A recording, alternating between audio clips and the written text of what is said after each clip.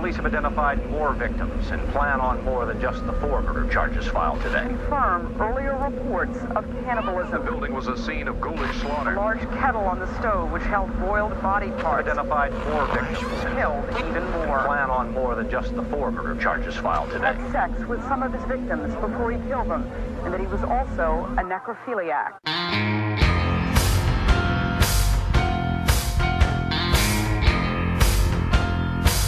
You are now listening to Grinding True Crimes with your hosts, Maddie Matt, Todd Fox, and Gabby Gab. Hello, everybody. Welcome you to another episode of Grinding True Crime Podcast. I will be your host today. My name is Gabby, and we have with us today our narrator, Maddie Matt, and the other host of the show, Todd Fox. So today, Maddie is going to have a story for us. But before we begin, we want to remind you guys, you can find us on Instagram and Facebook under Grinding True Crime. And then if you listen to your podcast through any of the other means, you can go to Podbean, Spotify, Anchor, iTunes, and Pandora. If you are out of the country, you can listen to us on Podchaser, Radio Public, Breaker, and Pocket Cast. And we have merchandise. For those of you that do not know, you can go to redbubble.com and type in Todd Fox 80, and you can help us, support the page, the group, with any merchandise that you might like from the website. And always, we want to remind you that listener discretion is advised, because we do get into details about these stories, and some might be a little traumatizing or inappropriate for children. So before we get into that, Maddie had something to share with us. Yes, I do. 2 things. Number 1, don't forget to leave a 5-star liking on our page. We greatly appreciate that. And also, we added a new feature. If you guys want to support us, we just created a Cash App account, and it goes. The proceeds goes to us to continue to make more content to entertain you guys. So, if you would like to support, our Cash App information is $Grinding True Crimes. That's $GRINDINGTRUECRIMES. Grinding True Crime. That's $Grinding True Crimes if you would like to support us. Okay. With that all being said. Oh, we should give some shout outs. I'm sorry. I was going to say we should give some shout outs for donations if they want to help the cause. On the next show. Absolutely. If you guys do give us donations, we will definitely give you a shout out. As well as if you like for us to talk about a story you guys want to hear, we'll also give you a shout out as well. With that all being said, okay, it's time for me to break down this story. This story, the topic, the person of this story is pretty high profile. One of the victims was very high profile, and I'll get into that. Yeah, the killer's name is Andrew Cunanan. Are you familiar with this person, Todd? No, but it sounded funny. Sorry. It reminded me of something. It reminds you of what? Something. Have you heard of Andrew Cunanan? Yes, but you already know. Not too much though, but I do know of him. Yeah. Okay. All right. Well, we're going to get into this story. We're going to talk briefly about Andrew Cunanan. It's probably going to be a one-parter, not too much, not too long of a story, but definitely something that's high profile. One of the very prominent, very high profile case. He was a serial killer. But without further ado, let's get into this. Andrew Cunanan was the youngest of 4 kids born to Modesto Cunanan, Filipino stockbroker who was serving in the Navy for the U.S. during Vietnam during his birth, and his mother, Marianne Schillaci, who was an Italian American. Andrew was born on August 31st, 1969, in National City, California. You know where that's at, Todd? Yeah, just below San Diego, close to the border. You know it. Nice little area in San Diego. Mm-hmm. Have you been? I think I've only passed through there. I don't think I've actually. Wait, didn't we stay there? We probably did. Nice little area. Yeah, I think you guys mentioned that on the Dorner story about the cop killer. Mm-hmm. Yeah, He was down there too. Yeah, it's a nice little area. You know, if you guys never been there, it's a nice little area. Now, his family wasn't really wealthy. However, his mom's dad, his grandfather, had donated or loaned them some money so that they can live in a nice little suburb area. So remember, their family's not wealthy at all. He didn't grow up in wealth. He just had a grandfather that hooked him up. So Andrew really didn't have it tough as a kid. In fact, his family did everything they could for him so that he didn't have to grow up like they did. His father was an immigrant. His mother was Italian American, but her family was immigrant. So they didn't want Andrew to grow up the way they did with the struggle. So they did everything they could to provide for him. I mean, I didn't have to grow up like that, but I don't, you know, a lot of people probably, you know, had immigrant family. I know my wife, you know, your family. Me too. Yeah. I barely got my citizenship. Yeah. My grandparents too. You know, the struggle was probably real for them, for Andrew growing up. So he was attending Bonita Vista Middle School, which is a public school in the public school district in Chula Vista. And in 1981, his parents decided to enroll him to a private school named the Bishop School, and that is an independent private school. Now, you know, sounds religious. It wasn't religious, but it was like most of the private schools are kind of religious, but I believe this one was just an independent for high learner, wealthy kids. Yeah, so Grandpa paid to enroll him there? Well, his family actually did it, but they struggled. It cost them a lot because they wanted him to, you know, have a better life than they did. Now, you're familiar with private schools, right, Todd? Oh yeah. Mostly for privileged kids. With the Were you preppy, Todd? Heck no. Todd grew up in the hood. Yeah, I grew up in Inglewood, man. So there was I didn't know what a prep school was until I was out of high school. I never went to one, but I've seen them. I kind of went to a private school. It wasn't private, but the school we went to, it was a magnet school, so it seemed private, but it wasn't. But it was a pretty nice school. I remember playing a private school in football, like our team versus theirs.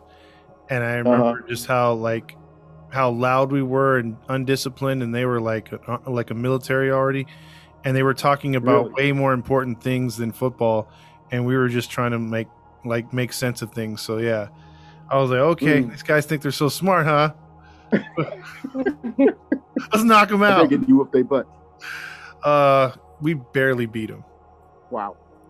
And they looked like a bunch of like roided out band players. Like they weren't even like that good, but dang, they were a little bit smarter than we were.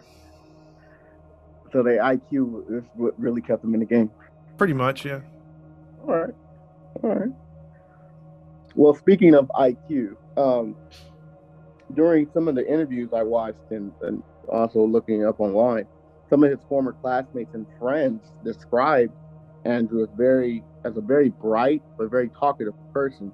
In fact, he scored a very high IQ of, what do you think his IQ was? Maybe shoot, I forgot what's the highest high IQ.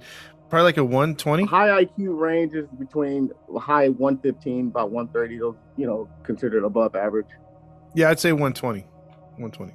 About 120? What do you think? I'll go 130. He scored a high IQ of 147. Damn. Whoa. Yeah, so he was very bright. He was very smart.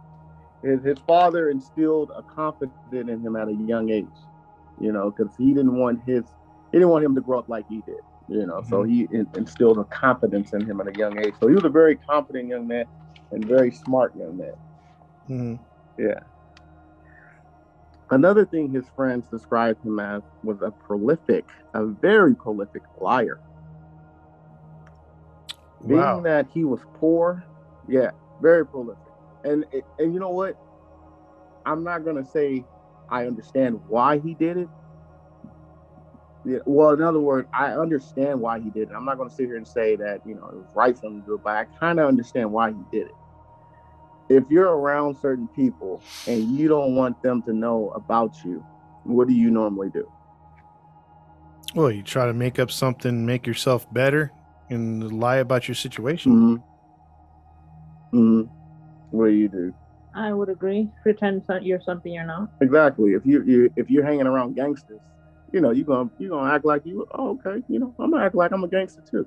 Yeah. Mm-hmm. So because he went to a private school, even though he was poor, the majority of his friends were, rich kids, family wealthy. So he used that to his advantage. He would lie about his family, lie about stories about his family. He would lie about his personal life, and he was very good at it. Very good at it. His friends believed a lot of the things he told them. So. Well, they had no reason not to if he was there with them. Yeah. Like I said, he was a very confident young man. So his friends believed everything he would tell them about his family and personal life. They described him as a charmer and a very manipulative person, able to adapt and change his appearance to whatever he felt was attractive or the best thing in that moment. Sounds interesting, huh? Yeah, he's a chameleon. Very, very much so. I was looking at an interview. He was described as he had a nice physique. He had a nice look to him. So he took that. He had an advantage of that, And then he was different. He was a mixed person, Filipino and Italian American descent. So he had a different look to him. I'd say so. That's a not the usual mixture of cultures. Yeah, especially with Italian. Italians tend to stick with Italian. Yeah, yeah. Mm-hmm. One of his he had a very close friend in high school. Her name was Elizabeth. You're gonna remember that name. Okay. Yeah, her name was Liz. He called her Liz, but remember that name. What do you think Andrew identified as?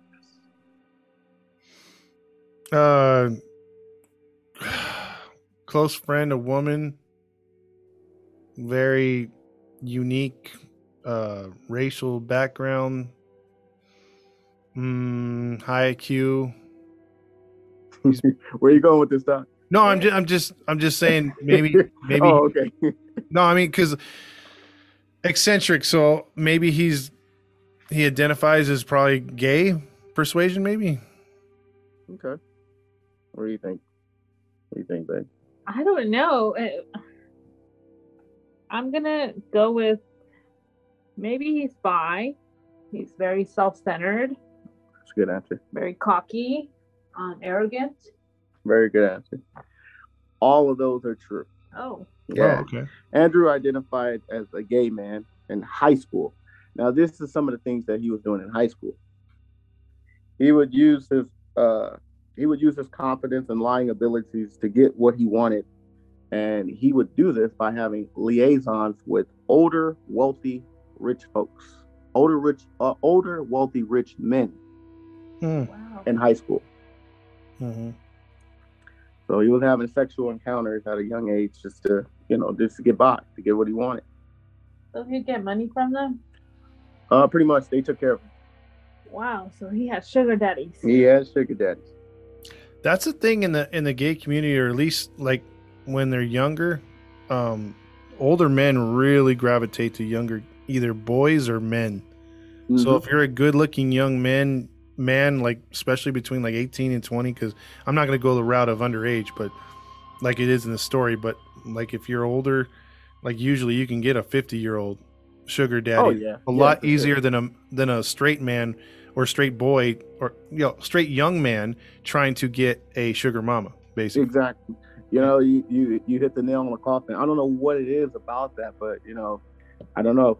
I guess I don't know. I'm not in that community, but I see that frequently, that younger men are, I guess, a attraction to older gay men. Yeah, my niece had a friend that she went to high school with, and when he was like 19 or 20, Mhm. he looked like a model, and but he was gay, but he pulled in like 40 and 50-year-old rich guys to pay for everything. Like he didn't have to pay for nothing. Hey, I mean, hey, Yeah. I wouldn't do that. That's not my thing, but I'm not mad at him. You know, he took advantage of his charm, his good looks, and got what he wanted. He did the same thing any other female would do with a heterosexual man. So Exactly. Yeah. So, you know, hey, what do they say? Don't hate the player, hate the game. I guess so. Yeah. Wow. There you go. Now, after graduating high school in 1987, he attended UC San Diego, and he majored in American history. That was in 1987. In 1988, say that one more time. Oh, I'm sorry. I was just wondering why he picked American history of all things. I don't know, but he majored in that. Okay. Yeah. That's a good one. That's a good one. Yeah. So, you know, he could have majored in anything. You know, he was very smart, but that was his major. Okay. In 1988, famous year of me, I was born. His father left him at the age of 19. He left him and his whole family. And the reason why he left was because he wanted to avoid embezzlement charges. So he went back to his home country, the Philippines, and stayed there for the remainder of his years. Jeez. I mean, what would you do? You know, would you face those charges or take the high road out? I don't know. It's a tough one because if it's like serious embezzlement, you're going to go to jail for quite some time unless you have a good lawyer. So he was probably thinking, okay, I lose out my family either way, but at least if I go back to the Philippines, I don't have to be in jail. I mean, that'd be my only logic.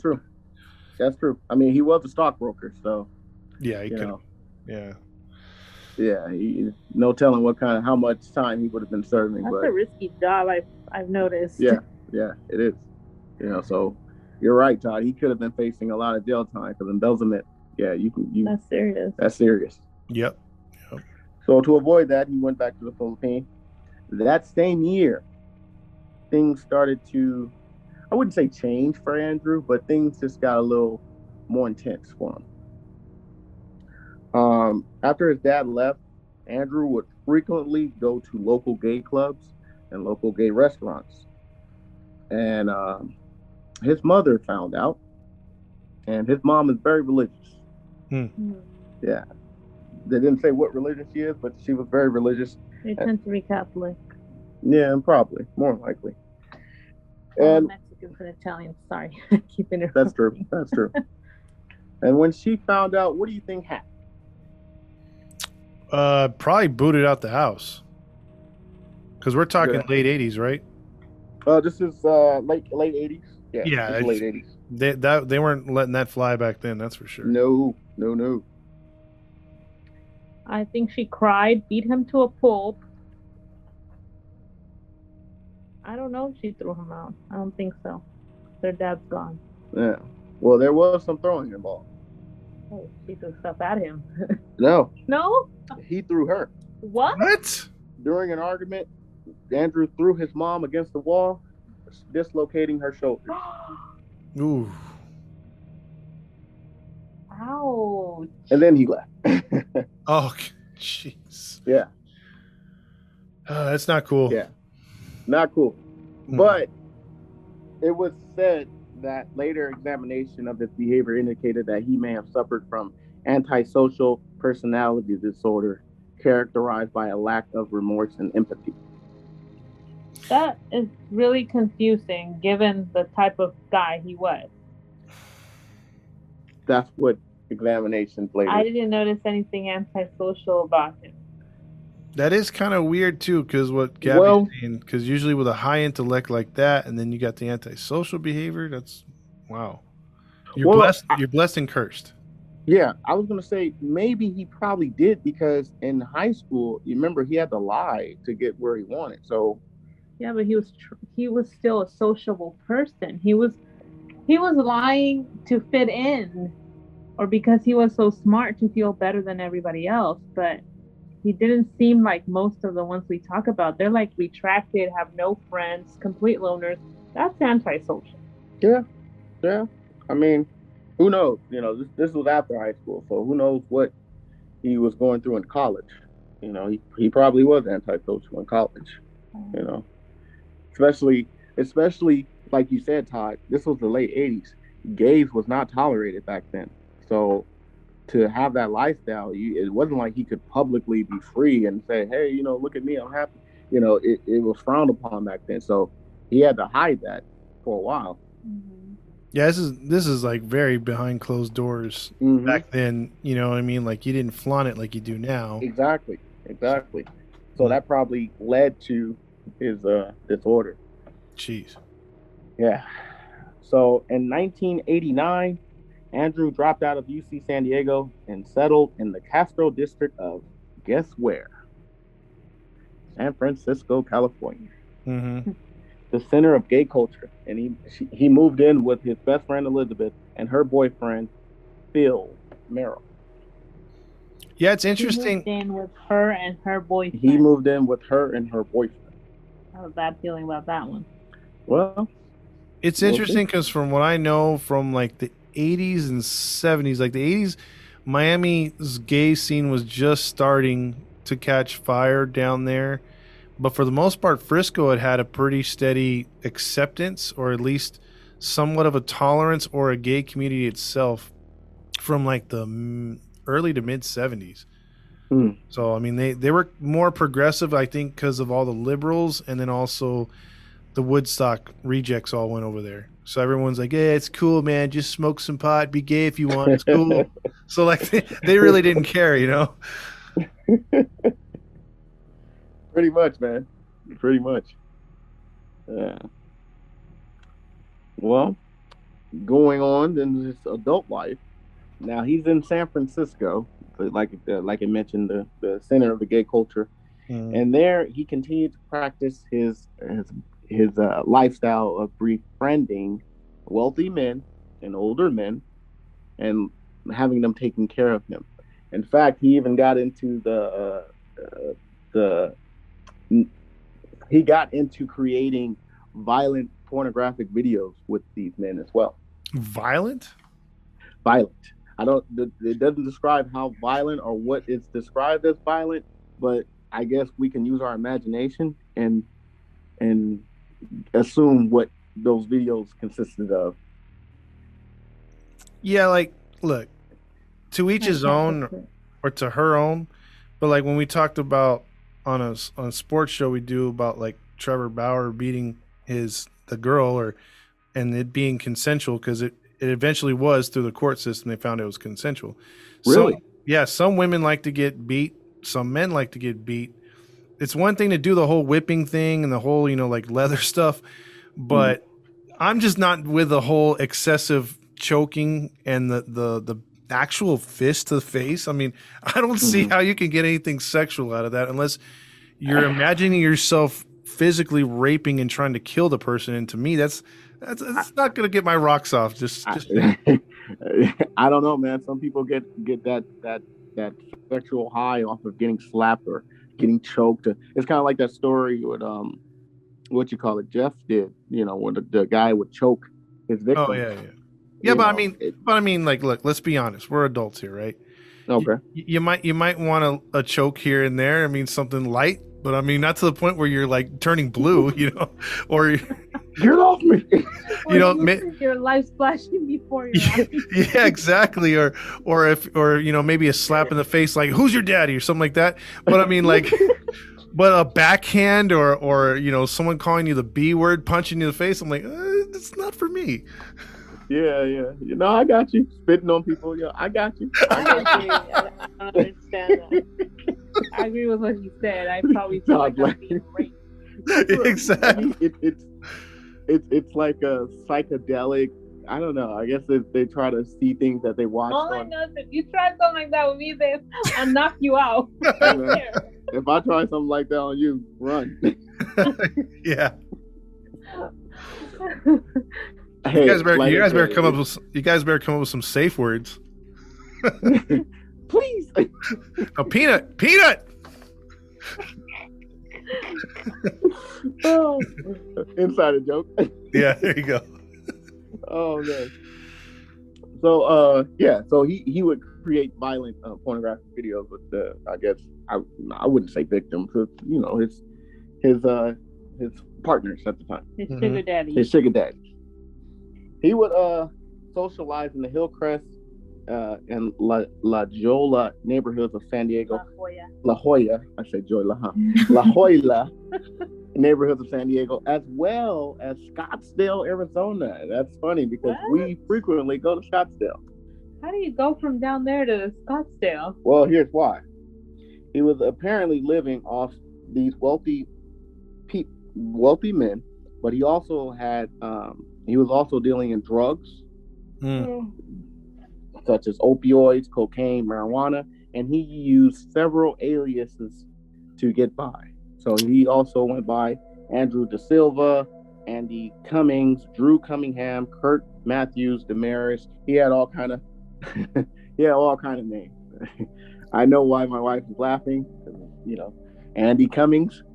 Oh, jeez. Yeah. Get your mind up. Who's the immature one here? No, I was kidding. No, it's good. The emphasis he puts on the names is too funny. Well, I'm just trying to pronounce the names right, so the listeners can listen. I'm not this immature. All I'm saying is I know why he's in Scottsdale. The drugs and the old men. Oh yeah, the drugs is for sure heavy over there. Now, if he'd have said Ukiah, I'd have been like, "Yep." Oh, I didn't know that. Oh, Ukiah is heavy. No, I'm talking about Scottsdale. Oh, Scottsdale, yeah, Arizona. Yeah, there's a lot of old men over there because of all the golf courses and stuff. Same with La Jolla and all that too. Yeah, he knew where to go. He knew exactly where to go, and he knew how to get around. Now, in 1990, it was alleged that he had encountered the world famous fashion designer Gianni Versace. What? Supposedly Versace was in San Francisco in October 1990 for a fitting for costumes he had designed for the San Francisco opera production of Richard Strauss Capriccio. There you go. Sorry, that's why we have partners. However, families of Versace had allegedly said that that's not true. They never met up. So that's what the families of Versace said. According to Andrew, supposedly they had met in 1990. Fast forward to 1995. Andrew had met a Minneapolis architect named David Madsen in a San Francisco bar. They had begun a long-distance relationship shortly after, but then Madsen ended the relationship of spring of 1999, telling his friends that something seemed shady about Andrew. He was a smart man. What could it be? Well, we'll get into that. Andrew had told his friends and everybody that Madsen was the love of his life. Could you imagine that? In September of 1996, Andrew had met Norman Blackford, a wealthy older man who was supporting him, well, basically his sugar daddy, but they later broke up as well. He had maxed out all of his credit cards. Dang. Yeah. So that was one of the reasons why they broke up, along with his personality traits. But yeah, Andrew had maxed out his credit card. Excuse me. And there, Andrew's close friend, Jeffrey Trail, a former Navy officer working as a district manager for a propane delivery company, had told his former roommate, Michael Williams, that Andrew had resumed selling drugs. So that was another reason why he had broke up with Norman had broke up with Andrew, because of his behavior and also the fact that he maxed out his cards. Would that leave you a reason to break up with someone, Todd? The drug issue? Well, the drug issue and maxing out your card. Oh, absolutely. I think just one of those is good enough for me. I mean, I don't want any kind of I don't want to walk to my car and get shot because he's dealing drugs from my house. And then my credit card debt, man, good God, my credit score and then everything else, forget that. Yeah. What about you, babe? I agree. Leave you in ruins? No way. Nobody's worth it. Yeah. It was also allegedly reported that Andrew started to regularly consume methamphetamine. Okay, real quick though, with all the drug use, like it's one thing to be trying to get yourself, a sugar daddy and succeed and not have to work. I get all that. If you could use your looks, your body, whatever to succeed, fine. But it seems to me with his IQ, he's wasting it, especially with the drugs. Absolutely. You would think he'd be like trying to invent something or be some sort of like surveyor or just having a high profile job. CEO. Yeah, something. Yeah, I agree. Now, listen to this detailed information that happened on April 1997. I'm going to 1997. I'm going to read the detailed information that happened. In 1997, friends reported that Andrew was abusing painkillers and was drinking alcohol like there was no tomorrow. Jeez. Later that month, April, he told friends that he was leaving San Diego for Minnesota to take care of some business matters with Jeffrey. That was the Navy officer. And he had recently distanced himself with Andrew. So Jeffrey had recently distanced himself with Andrew, but he told friends that he was going to go to Minnesota to take care of business with Andrew. With him. Yes. And not Andrew. Jeffrey expected Andrew to move to San Francisco upon leaving Minnesota. Before Andrew's visit, Jeffrey told his sister that he did not want Andrew to come. Let me not read that part. Jeffrey told Williams that he had a huge falling out with Andrew and said that I made a lot of enemies this weekend and I've got to get out of here because they're going to kill me. Now, this was Jeffrey telling another friend, his roommate, Michael Williams, that he had to get out of here because he felt like they were going to kill him. Wow. Yeah. Now, April 24th. Well, we're going to get to it. April 24th, Andrew and 4 friends attended a going-away party at the Hillcrest, California Cuisine, a rare occasion when Andrew did not cover the tab. He had reached his credit card limit on both his credit cards and asked for a credit extension to afford his plane ticket to Minnesota. Upon arriving there the next day, Andrew stayed with Madsen, a mutual friend of his and Jeffrey's, in Madsen's apartment. So remember those names. You have Jeffrey, you have Madsen, and you had Williams. Okay. That night, Andrew and Madsen dined at Nye's restaurant and visited the 90s gay club, the gay 90s nightclub. I'm sorry.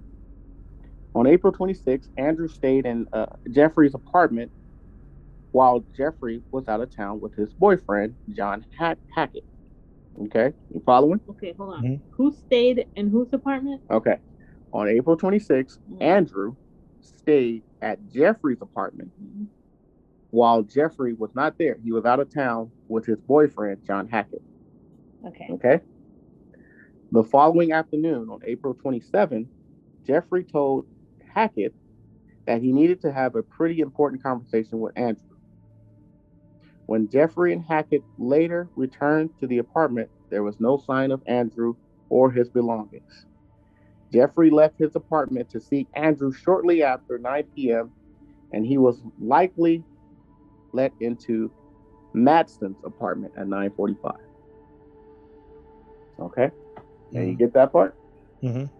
You guys are understanding a little bit? Yeah. When they came back, Jeffrey was gone. Yeah. When Jeffrey came back to his apartment, Andrew was gone, but he needed to talk to him, so he more than likely thought he was at Madsen's apartment. So he went over there. Okay, you guys following, right? Mm-hmm. Okay, because this is where the story begins. The murders.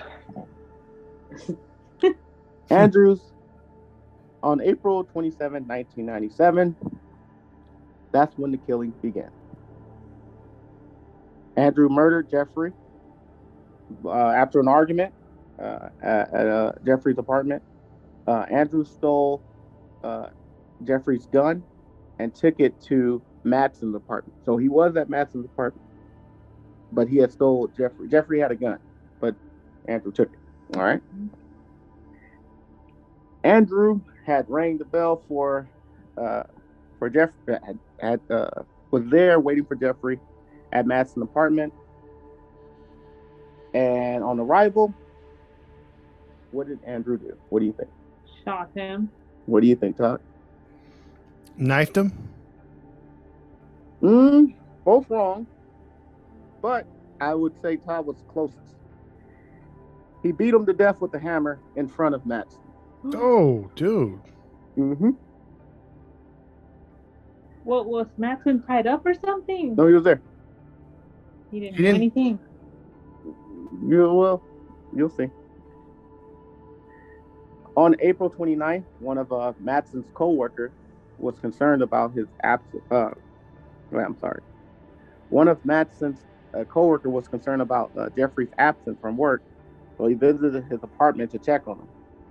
They discovered that they found Jeffrey's body rolled up in a rug and placed behind a sofa. And at 9:55 p.m., that's when his watch had stopped. So he was killed 10 minutes because they had met up at 9:45. He went to the apartment at 9:45. He was murdered at 9:55. Damn. What a way to hide a body. Let me roll you up and throw you behind the couch. Like, Mm-hmm. It's probably like, maybe they won't look behind the couch. Second victim was David Matson. of course. Of course. He was 33. Authorities believe Matson remained in his apartment with Andrew 2 days after Jeffrey was killed, as one neighbor witnessed both men in the apartment elevator on April 28th. And another neighbor witnessed the pair walking Matson's dog on April 29th. Now, if you witness someone being murdered and you're with the murderer, what do you think? Why do you think he's still alive? Well, because maybe he promised him he wouldn't tell or something, right? Mm-hmm. Pretending he's on his side, being with him, trying to stay alive. True. Or he might have been held hostage. We never know. All I know is that if I was outside walking the dog with him, that would be my chance to get people's attention. I agree. Yeah, if that were the case. Oh, go ahead. I'm sorry. No, go ahead. No, go ahead. I was gonna say, like, if I'm walking the dog and I'm a hostage, unless he has a gun to my like rib cage, I'm all, hey, everybody, I'm a hostage. I just want to let you know, help me, please. Be screaming something, right? Yeah, that's what I'm like. That's a little. He probably didn't think he was next. He probably thought, oh, he just had it against him, and that's it. Well, it doesn't fully say why he was still alive or why he was with the murderer or with Andrew, but investigators treated Matson as a suspect in Jeffrey's murder. However, his family, Matson's family, believed that, they were insistent that he was held hostage by Andrew. So that's what their story is, that he was held hostage, and therefore that's why he was around Andrew those few days. You guys do you think that's true? I mean, it's possible. I'm just saying, if you're out walking a dog and you're held hostage, I mean, come on. I agree. I mean, who knows? Normally, when you're held hostage, there's no way they're going to take you out in public so you can call attention. So that's a little confusing. I'm thinking Gabby's kind of right. Like, he probably witnessed the murder, and Andrew probably looked at him like, are you freaked out by this? And whether he was or not, he played it off like, no, I'm not freaked out about it. And he went about his business thinking that he wasn't going to be next. That's a good point. I think that's two good points. You know, who knows? I don't think if he was held a hostage, you know, did he always have the gun on him at all times? Like, you know, even when walking the dog, did he have the gun behind his back? I don't know. The story doesn't say, but that's a good point. He might have thought that, you know, hey, if I play it right, maybe I'll be saved. Mm-hmm. So, well, that wasn't the case. On May 2nd, well, I'll read this part. On May 2nd, Madsen and Andrew were seen north of Minnesota driving in Madsen's Jeep and eating lunch together at the bar. And the following morning, Madsen's body was found on the east shore of Rush Lake near Rush City, Minnesota, with a gunshot wound to the head and back from a .40 caliber Taurus PT-100 semi-automatic pistol. Dude. So he was taken out pretty quick. I'm thinking they decided. What I'm thinking is that they decided to just be together, and he did something to piss him off or got into an argument, and he said, "You know what? I'm gonna take you out too." Yeah, I agree. I that sounds like it to me all the way. She's yeah. right. Yeah, you're probably right. Case closed, Gabby. We got that one solved. That one's solved. Yeah, that one's solved right there. We solved that murder. Gabby did like in 2 seconds. Now the next victim, Lee Miglin. On May 4th, Andrew drove to Chicago, Illinois, and killed 72-year-old Lee Miglin, who was a prominent real estate developer. Dang, he was up there in age, though. That's sad. Yeah, I think he's this victim and possibly the next victim, if I'm not mistaken, they were random. He didn't. I don't think he knew them. He bound Miglin's hand and feet and wrapped his head with duct tape, then stabbed Miglin more than 20 times with the screwdriver. Oh, dude. Yeah, now that's painful. But he wasn't done yet. He slit his throat with a hacksaw. Okay, at least that's fast. Hopefully he slit his throat first and then stabbed him, but I don't think that was, I don't think that so. was the case.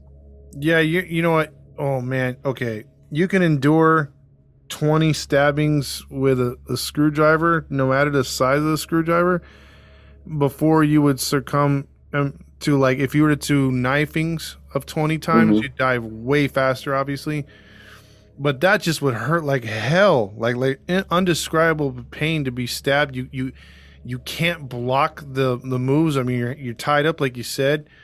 I mean, I think at the point where he actually did slit his throat, he was probably happy at that point. Like just put me out of my misery, you know? Just put me out of my misery. Yeah, I agree. Damn. And then at 72 years old, you know, your body's already old and yeah, you know. Yeah, it don't make sense that you get a random person and you're gonna slit his throat and then stab him for what? I'm glad you brought that up. What do you think, Todd? Do you think that was random, or do you think? I don't know. It's hard to say with this guy because he doesn't really have an MO. So it's hard to. Yeah, he's all over the place. I'd have to say it's completely random. Okay, all right. By the way, he also stole his car. Another thing he did. So he stabbed him 20 times, slit his throat, and then stole his car. Now, Miglin's family maintained that the killing was random.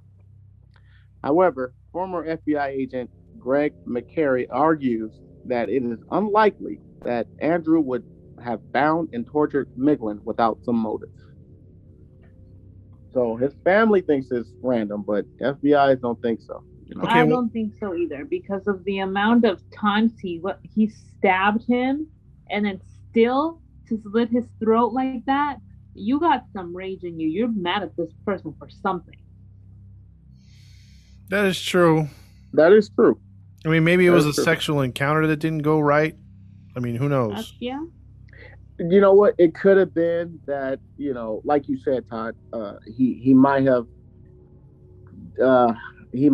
turned him away. You know, he might have because Andrew used to prey on the older men. He probably threw himself at this guy or met online and attempted to get with him, and things didn't happen. So he wanted revenge. That's some hella revenge right there, though. That's brutal. Yeah. So, and investigators noted that Miglin's 1994 green Lexus sedan was missing from his garage and found Madsen's red Jeep parked on the street near Miglin's house. So he had stole Madsen's Jeep, parked his Jeep, stole Miglin's house, and took his car. I mean, took Miglin's car and took off. Hmm. I don't know. Just me. If I'm Andrew, I'm. They call Minnesota the land of 1,000 lakes. I would dump that Jeep in the lake, steal another car to make it unrelated, then get to Chicago, then swap the car. Because otherwise, you're just connecting the dots for the police. Now they know a serial killer's on the loose. What do you think about that? Yeah.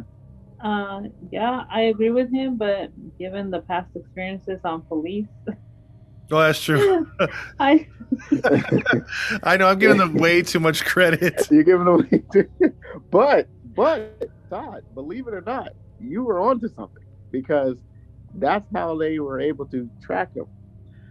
It says that Mickelin's car was equipped with a car phone. And according to Amertech cellular records, it was activated on May 4th in Union County, Pennsylvania. So authorities began to monitor this phone activity and found that it was activated on May 8th in Philadelphia and on May 9th near Penns Grove and Garneys Point Township in New Jersey. So you were onto something, Todd. Well, I mean, we actually did some smart work here. That is pretty smart. That's the first. Mm-hmm. Yeah, because 1994 cell phones, it must have cost like $25 a minute, to make a phone call. Exactly. It was like a brick too, dude. That thing was huge. Huge, man. Huge. Like it gave instant tumors if you had it on your ear for like more than an hour. For real. But credit to the cops for actually following up on this to locate the next activity. So they didn't have a southern accent, is what you're trying to say? They didn't have a southern accent. Okay. That's what I'm trying to say. They was with it. Okay, gotcha. So remember May 9th. So the next victim actually happened on May 9th in New Jersey of township, Pennsville Township.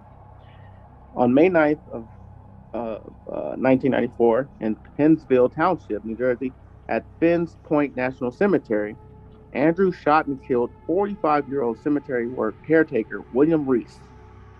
Why? Later that day, when Reese did not return home for dinner, his wife visited the cemetery to check on him and found the caretaker's office door ajar with the radio playing inside. That's when she called the police, who the police later found Reese shot in the head by the same Taurus pistol Andrew used to kill Madsen. So they know who it was. See, that's what I'm talking about. His random killing, he shot him. Yeah. The other guy was not shot. Yeah. He was bound and brutally murdered. Yeah. And that's a good point because it mentioned that. It says, unlike Andrew's other victims, whom he killed for seemingly personal reasons, authorities believe Andrew murdered Reese simply for his 1995 red Chevrolet pickup truck, in which he used to drive all the way from New Jersey to Florida. He couldn't just take the... That sucks, man. Tie the dude up. Buy yourself some time. You could have bought himself a few hours and been gone. You didn't have to kill him. That sucks. Yep. Now, this is let's look at this here. On May 12th, Andrew began staying at Normandy Plaza Hotel in Miami Beach, Florida. That's where he would pay $29 a night in cash to stay there. And on June 12th, he was listed as the FBI's 10 most wanted fugitive. So you gotta wait for a little while. You know what's weird about that, though, real quick? You can't even get parking for $29 in Miami for that. He's staying there. He's staying at the Plaza Hotel. Why can't hotels be that much now? Bro, $29 a month? A day? Sign me up. Exactly. I mean, they must sprinkle some crack on the couches, or something, because that can't be the... I mean, it sounds Richie like Plaza Hotel. Like from Home Alone 2. Yep. But, yeah, okay. Yeah. I mean, and then, too, it's Miami, bro. You know what Miami is about. Fun life, fast life, cocaine. Yeah. Mm-hmm. Yeah. So, if you paying $29 a night, it probably was a lot at that time for that area. probably sit down and cocaine shoots off the couch, pops in the air, whatever, the dust. Man. So yeah, he was listed as top 10 most wanted fugitive. And while the manhunt was unsuccessfully focused on Reese's stolen truck, Andrew hid in plain sight for a good 2 months. Wow. Yeah. He used his own name to pawn stolen items on July 7th, despite knowing that the police would routinely review pawn shop records. So he was... For the IQ he had? Mm-hmm. He was gambling. He was definitely all gambling. Those drugs. Yeah. Messed up his brain already. And so on July 14th, he pretty much was out of money. And that's when he finally checked out of the hotel without paying for his last 3 nights. And then his final victim happened to be on July 15th around 8:45 a.m. And we already know, well, you can imagine who that victim was. I mentioned his name earlier, who he assumed that he met in 1990. Williams. Nope. That would be the most, the high-profile famous designer, Gianni Versace. Yep. Really? Yep. Around 8:45 a.m. on July 5th, Andrew walked up to Gianni Versace, who had just left a restaurant. He got his morning coffee and newspaper.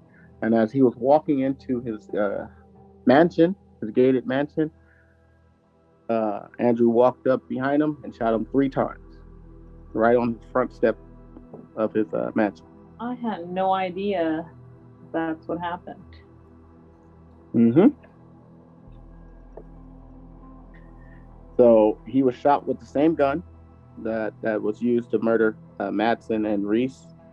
And a witness at the time pursued Andrew, but was unable to catch him as he fled into a nearby parking garage. And the famous fashion designer, Versace, was pronounced dead at Jackson Memorial Hospital at 9:21 a.m. Wow, I didn't know how he died. Mm-hmm. So now, at this time, headlines are everywhere. Cops are on a manhunt. They're looking for this guy. And believe it or not, he was able to get away for a few days. Did you knew about that part, right, Tom? Mm-hmm. I know about that part. Yeah. So we've got a definitely serial killer on the loose. And at this time, cops were definitely trying to catch this guy. However, now, what do you think happened do you think they caught him? What do you think happened? I think he was in plain sight. Sorry. Who? Andrew? Yeah. What do you think, Todd? Well, I know this part, so I won't give it away. Oh, okay. So you know, okay. Well, on July 23rd, 1997, the cops got a tip that he was hiding out in a luxury houseboat in Miami Beach after a caretaker reported hearing a gunshot. Did he kill himself? What a coward. After a long stakeout, police found the body, and they found a man with a self-inflicted gunshot wound to the head with the same pistol stolen, which was Jeffrey's gun. So they tied all the murders to that same gun, including himself. He took his life on July 23rd, 1997. Yeah, I wish a lot of these men who think it's okay to take other people's lives wouldn't be such freaking cowards and face the consequences for what they've done. Yeah, I agree. I mean, from what I was reading a story, supposedly that he envied and he wanted to be like Versace, and he, I think he said that he was his lover or something like that. So he saw the opportunity to get him, and he did. It's just like if you're gonna go and kill yourself, for killing others, why the hell do you even do it in the first place? Well, I guess it's a power. You can't face the consequences. I think it's a pride thing or a power tip. Like, you would rather take your own self out instead of being taken out by somebody else. Like, yeah, I control the narrative, not you. I'm gonna control it, so I'm gonna take myself out. Plus, you stack the numbers. The more famous you are, like we talked about, a lot of these mass murderers or serial killers, they believe their legend will live on, so they stack the body count, and then the ones that like the publicity too much and are they want self-preservation. They'll save their lives just so that they could see the recognition and all the loss and stuff that happens after. But you have these ones that'll just kill themselves. So like Maddie said, and you said, Gabby, that want to control the narrative and don't want anyone else to be in control. Take as many people out as possible and then just off themselves. No consequences for them.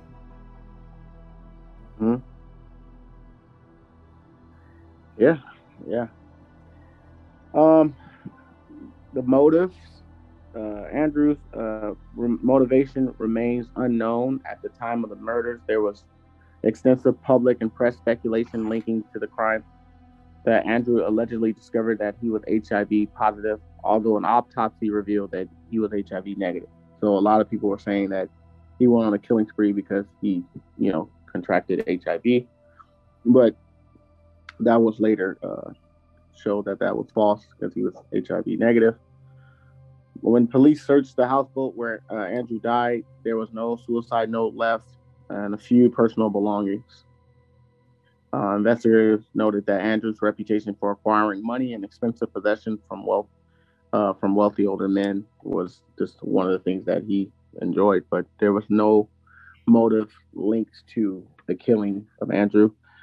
I personally just think that he just was, I don't know, he's just a sick individual. Yeah, I agree, because there was a couple of cases like that to where guys got AIDS and they went on a mini killing spree, either former lovers or just men in general. So I could see where the police and FBI probably thought that. It kind of makes sense because I don't see what the killings in general, other than thrill kills, maybe. I don't know. Yeah. I mean, when you look at the guy, he looks, he's got a baby face. He looks mixed for sure. And probably when he was younger, he was, probably the hot guy on the scene for the older men, in that community. But I don't know. I just think I don't know. He just was lusting for power, I guess, Yeah,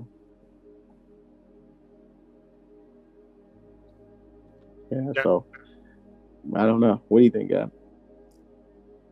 I think his parents got him used to the high life because they wanted to do more for their children than they had, which they had good intentions, but him seeing himself compared to other people pretending to be that way because he was around those people, but knowing they had nothing, I think it was just a lot of envy and wanting to keep that lifestyle that made him go in that direction to where other people would take care of him. Yeah. What do you think, Todd? Yeah, I tend to agree with that too. The money's running out. He's not getting the love like he was before. Maybe his looks were slipping a bit. So, maybe he had an end game. That was his end game. He was going to go till he couldn't go no more. Yeah, take out the most powerful, because I think Versace was married, but I believe he was. No, I believe he was homosexual as well. Yeah. I believe he was homosexual, if I'm not mistaken. So, why not take out one of the most powerful homosexual men at the time, and make your name even bigger. So, in his mind. Yeah, in his mind. Sort of, if you can't be with him, kill him. Exactly. Because in his mind, I think he said that, it was said that he was with him, but his family, like you said that he never met Versace in his life, so he might have was dealing with some mental issues. There's like familiar. it's kind of weird. You just wish they could have examined his brain like they're able to do now with a lot of these serial killers to see what makes them tick. Yeah. So. But it sucks, for all the victims that he killed, all of them. Yeah, he hurt a lot of people. Yeah. But till this day, Versace, that brand is more bigger than ever, more powerful than ever. So, even though Versace's not alive to see it, its brand is up there. Absolutely. They even make songs about Versace, so unfortunately for his family, Andrew had to take the victim's lives. So, but he won't be taking anybody else's lives. Like I said, he killed himself. Mm-hmm. So that is the story of Andrew Cunanan. Wow. Well, thank you for giving us this story today. Our usual introductor. So this was our show for tonight, everybody. The story of what, baby? Say it, because I know I'm going to mess it up. Andrew Cunanan. Yes. Thank you so much for relating it. It was quite interesting, and I learned some stuff. I had no idea that this was the person who killed Versace. Yes, it is. But to end our show tonight, we just want to remind you guys, and thank you for listening to us on a regular. We want to remind you guys where you could find us. Look for us on Instagram or Facebook, Grinding True Crime, and listen to us through your podcast, Podbean, Spotify, Anchor, iTunes, and Pandora. And those of you out of the country, we appreciate the love we get from you guys as well.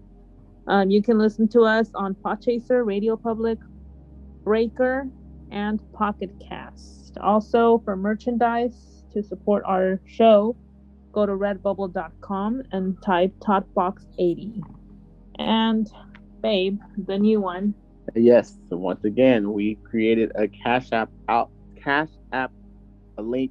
So if you guys want to support us and support the show, you can send donations to $ Grinding True Crime on Cash App.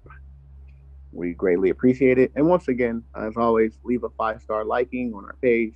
It will help boost our ratings. So with that all being said, this was your narrator for today, Maddie Matt. And your host for today, Gabby, along with the other hosts of the show, Todd Fox. And we are signing out. Toodles. Peace. Y'all come back now, you hear?